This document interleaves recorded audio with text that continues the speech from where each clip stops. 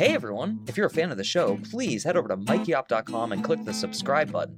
It's the best way to support us, and it's free. That's MIKEYOPP.com. Thanks! Hi, I'm Mike Oppenheim, and you're listening to Coffin Talk, Exit Interviews with the Living, a weekly podcast that explores how our views on death affect the way we live our life. With me today is an old friend, Alex. Alex, welcome to the show. How's it going? All right. Thank you. Cool. And I'm really excited to interview you, actually, because I have you labeled as a certain philosophical view on life and death, and I'm curious to see if you ever mention it or say it or how dead wrong I am, because as our listeners probably know, I'm often dead wrong. So, but we'll get there in whatever way we get there. And I always start with one basic series of questions, which is just, could you let us know where you grew up, how old you are, and then what generation you think you belong to? All right. I grew up in Indiana. I'm 40, and I'm right on the cusp of of Generation X, which is just a cooler label than millennials. So I want to go with that one. Awesome. That would be pretty much my answer. Cool. So that's just to situate you with our audience who doesn't know you, and so they can kind of get an idea. And then the next most basic question I usually ask, but actually haven't always asked, is what do you think happens when you die? I think you just dissipate. I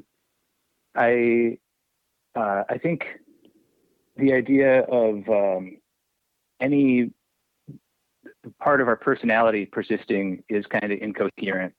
I in my head, I call that idea the soul midden, the idea that like there's just a little bit left of you and it piles up somewhere. We can describe it in an abstract sense, but when you try and think of what that would actually mean, like what is the core of you? How much of your memories do you have to retain, or is it just your reflexes and the way you respond to things? I don't know. I just don't think the idea of consciousness without a body makes sense. Cool. I like that. And let me ask you then a kind of related question. Have you ever had a consciousness out of body experience, whether it's dreaming, awake, anything? Not like the classic out of body experience where there are all those descriptions of like, I think a rushing sound is one of the stages, or tutorials on how to try and make it happen.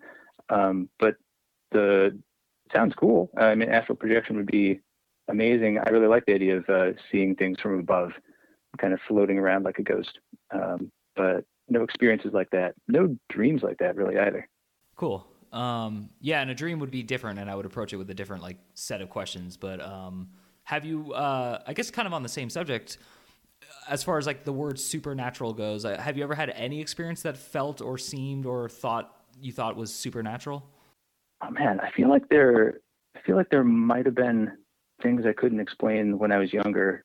Although maybe I was just leaving the door open a little bit for things like the way you dream of people who you used to know who have died. Like I had a lot of dreams about my grandfather for, I don't know, 10 years after he died. Not constantly, but he'd just show up, and it's hard not to feel like that was a real presence. So I think that must be the thing I remember leaving the door open a crack for, is the idea that maybe there is something to the sense of being visited. I think the way I describe that now is that you are always only interacting with your mental representation of a person. And so even after the person is gone, the mental representation of them that you've built up is still there, and it can feel real because it's as real as they ever were. Wow. There's 500 threads I want to pull on with that, and I'm going to try to pick the one I think is most relevant to our discussion. So would you extend that one step further then and just say reality is almost entirely that? Yeah. The thing that I saw this thing online once, and it's like the image that it was the apple falling on Newton's head, at least for this little concept for me. It was video of a drone I think some students at MIT had made that was one of those little quadrotor things. And it was they were showing the way it can go into a building and then map the building as it's looking around. And so it was like it flew in and it's just fog of war everywhere. It doesn't really know what's going on in the building. And as it hovers around and scans on the video, it showed its representation of the world getting filled in. And that idea of the surface of the world being something that you paint by observing it stuck with me. That's very cool. I like that. I'm jumping topics, but it's because I'm going to come back because I want to meet this with more information about you. So were you raised with any form of religion? No, my parents are not religious. I did go to a Catholic school for 2 years, for like kindergarten and first grade, which is just kind of funny in retrospect, because you're very impressionable at that age. I got really into it for a little while. And my parents tried to give me space for that. Like when I asked for a little statue of Jesus, they gave me a little statue of Jesus. But also I know the way parent-child interactions work. So I'm sure that they were, well, to come at this from the other side, the thing that I remember breaking the spell was the idea of original sin. And I was just like, well, that's not fair. That can't be right. Can you explain that concept real quick? Just like how it was brought up to you? Keep in mind that I was not raised with any religion. That you're born guilty. Yeah, I just don't think you can be guilty for anything you didn't have control over. And I don't think it's that like my insightful 6-year-old mind saw through the theology of it. I think that probably as I was asking my parents to explain these things I'd heard about, they probably did not give it the hard sell. They were probably like, so here's what the Catholics are saying. And from there, it was easy for the 6-year-old to be like, I don't know about that. That's great. Well, so I was asking these series of questions, and I'm still leading up to a different one that dovetails into the whole reality mapping with the drone and all that. So do you remember at any stage, either recently, a long time ago, as a kid, wishing, this is after you broke away from the brief flirtation with Catholicism, as I'll call it. Do you recall any periods where you wished you believed in something stronger or greater? I can't remember periods where I wished I did. I think that probably I had the same underlying desire for structure and meaning, and that wasn't the first thing I grasped for. And as I think back, I also have to say that there were times when earlier I said that I left the door open a crack. There are definitely times where I opened the door a little wider. Like when we were in college and I was getting into meditation and reading all these, Eastern spirituality books. I left myself open to the idea that some of these very abstract concepts they were talking about were real in some sense. In some, I guess the way I'd define it is something like Kundalini. Let me go back one step further. So in martial arts, a lot of the stuff they say about Qi sounds very woo-woo, but if you think about what they're actually trying to teach you with it, it's just like, oh, this is just, they drew the circle around a different set of concepts than the way you would say this in our symbolic system. But like they're really just talking about physical energy, or here they're talking about general health. And you don't actually have to believe in like being made out of energy in the sense of like that Wilford Brimley movie, The Coon. You can just be the equivalent of the way different cultures define the border between blue and green differently, colors that, yeah. So something like Kundalini, I guess when I say that I was open to that a little bit, on the one hand, I could think like, okay, so this is a totally abstract, this is like a metaphor for what you're supposed to be feeling as you do these meditations. But what I left the door open for was that there was like a whole lot of reality that we hadn't figured out scientifically yet, but like maybe some of the things they were describing would or could eventually be shown to have some physical basis. So I guess that's not leaving the door open. That's still being very materialistic, I guess. Well, yeah, but I think you're being fair and you're definitely being balanced. I mean, my main purpose in doing this is just to learn about other people, and then I kind of apply it to myself. But also, I think some people learn about themselves as they go, and so far, everything's adding up. There's nothing sounding weird to me. And the reason I asked the somewhat leading question of have you ever wished and stuff was that I'm trying to see how your views would affect your morality. So I'm going to speak out of turn and just say that you are a very integrity-driven person. I've known you more than, I think, 20 years, and I would say almost to a fault your integrity is very high, meaning in this world of cutthroat behavior, sometimes having integrity can actually not help you, especially on the career path. So my question for you would be, since you've stated that you do think when you die, it just all goes away, and whether or not you're composed of energy or not isn't relevant to that. That would have nothing to do with it. How does that construct then your moral behavior? I guess that's a common vector on which moral behavior is shaped. Like some people's behavior is very driven by their expectation of what happens after they die. I don't know what keeps me moral on the small individual level. I think people have a lot of built-in systems for empathy, and I do frame things mostly as like, how is this affecting other people? And then when I zoom way out to like the meaning of it all, I put a little bit of meaning in like the long-term consequences of this short life. Like I think a lot about the Fermi paradox, the idea that there's some hurdle that intelligent civilizations can't get over most of the time, and that's actually one of the points I hit. Like that's one of the bedrock assumptions I have when I'm thinking about the morality of something. I actually feel a little morally iffy about doing things that distract humans from the most important parts of living.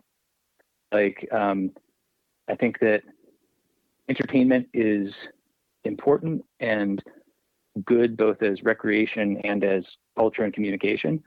But I think about some incredibly smart people I know who put all of their mental horsepower into League of Legends and Magic the Gathering.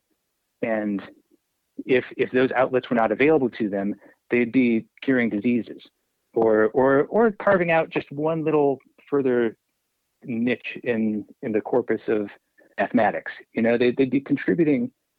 They have the power to make a contribution to the long-term project of humanity, and we've sidetracked them.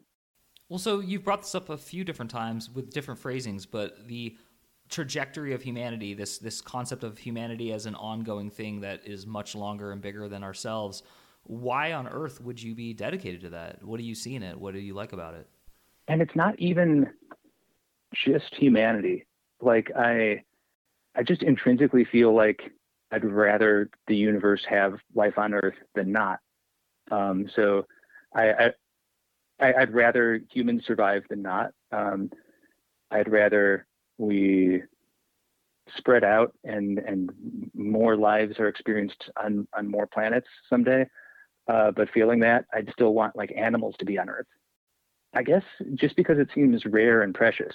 Like, and maybe this is just a weird limit I hit because without some of the more traditional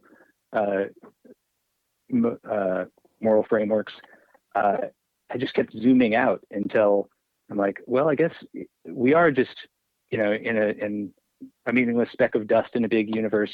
But I kind of like the way things are going here, and I'd like it to continue. So I love what you're saying, and I'm going to go kind of dark here.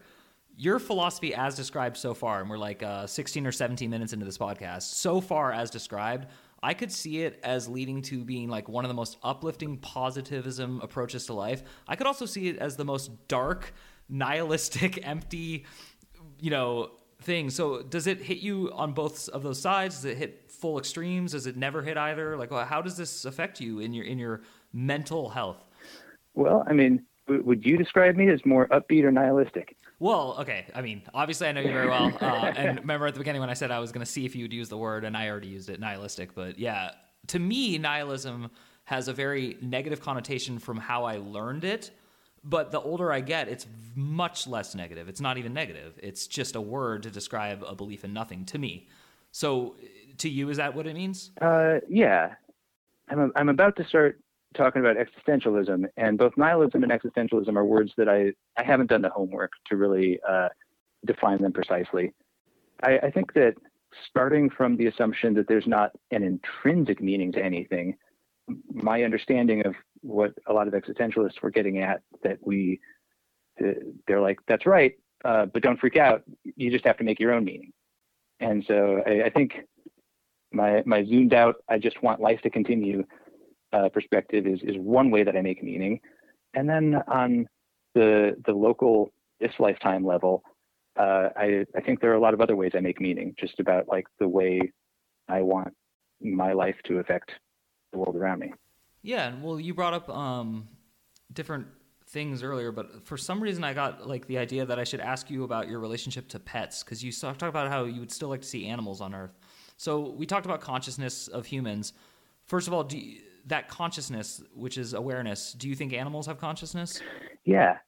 I don't feel like I have a complete picture of this. There's, but I do feel pretty strongly that it's all a continuum. It's not like there's one point at which you become conscious.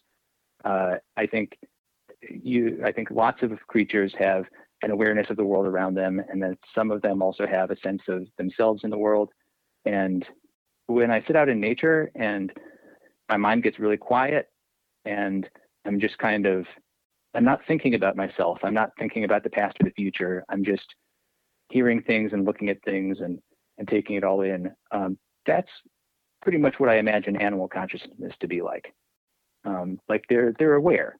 They see the world around them and they interact with it. But all of this metacognition about ourselves, I think that's a primate thing. And when you say primate, just because I have to ask, so you do think maybe like monkeys and orangutans and stuff have it? Oh yeah. Just all to different degrees. And I think a few other animals, show signs of being social and probably having a richer inner life than we realize at first. So do you have any sort of like hierarchical systems of ethics, meaning like it's okay to eat this animal because it's less conscious than this one, or it's okay to murder this? I know I'm kidding around, but how do you feel about life and death with animals and humans?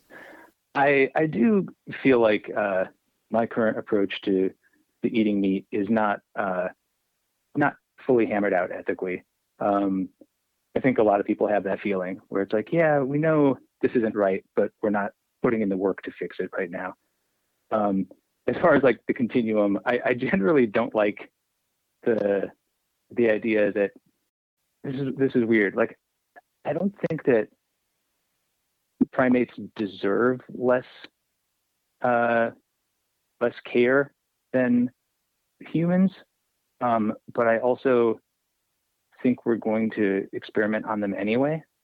I think it's a really dark thing, but I don't want to excuse it away by acting like, well, it doesn't really count. They're not really suffering. Like I don't. That's bullshit. However, I do myself do that at some level down the food chain. Like when I found out that fish don't have limbic systems, basically, like they can't experience fear and panic the way we do. So it's easy to write off their reactions as more reflexive than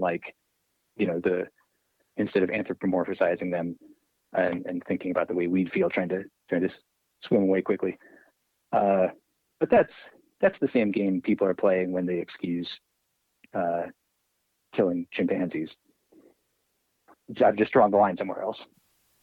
Well, and then also by that theory, I've never thought about this before, but along that same line, then couldn't we just like snap the limbic system of felons and then kill them? Like, would that somehow make it better? I It's interesting. I've never thought about that before from that angle, because I was a strict vegetarian for a while, and then I was a fish only, and I bought the whole Kurt Cobain fish don't feel pain thing, and he was joking, but I'm being serious. And so I asked you about animals, and then I kind of want to ask you, what is meaningful to you that is like intrinsic to being a human? Okay, I want to think about that question, but my mind is preoccupied with the fact that you just mentioned Kurt Cobain, and I'm really excited about an idea, and this is my chance to spread it around a little bit. The 27 Club is a toxic meme, and I think we should start talking about. Can you explain what it is real quick, just for our wide audience? It's all these rock stars that partied hard and died at the age of 27, and to every idiot kid, that's kind of appealing. Or to a lot of them. Yeah, and I get it. I totally get it. I don't think I drew the line at 27, but still that idea of burning brightly, and you didn't have a plan for your 40s anyway, so it doesn't feel like there's big downside there. Yeah, so a lot of people feel that way for a while. Few of them drive off the road because of it, and a few people end up screwing up or ending their lives who wouldn't have if this idea wasn't in the culture. And so I think we should start talking about the 28 Club. We should talk about artists and performers who did their best work after 27. That's a really great idea, and I like this. This is totally apropos for this podcast. It's about the meaning of death is my joke, but how our concept of death shapes the way we live. And so that actually is a really cool tangent that wasn't a tangent in my opinion. And it kind of reminded me that we have a mutual friend from college who we were not close to, but we did visit after college and knew. And I saw on Facebook the other day, he posted either 3 or 5 years without any booze or Coke. And I was totally shocked because I thought it was special that he was willing to admit on, social media, of all social media, Facebook, that he had a cocaine and alcohol problem.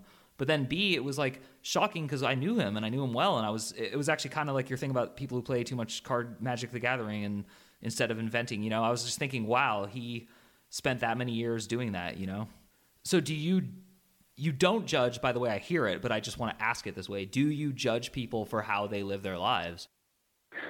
I guess I judge some people, certainly. I don't judge any of the people we've been talking about here.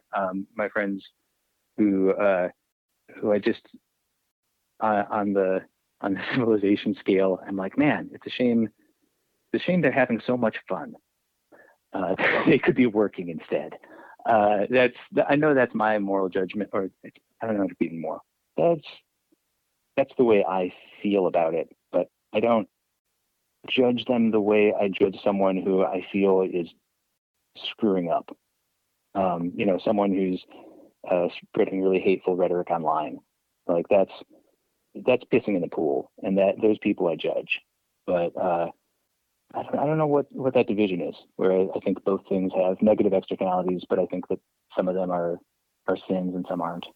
Well, and it's interesting because you said people who do that online, and to me that's like an action you're judging, which isn't really like the way they live their life, because the way you live your life is to me more like the people who burn out at 27, like but anyway, that was a great answer. I don't need to actually get more from you. I do have the weirdest question to kind of end the podcast on with you.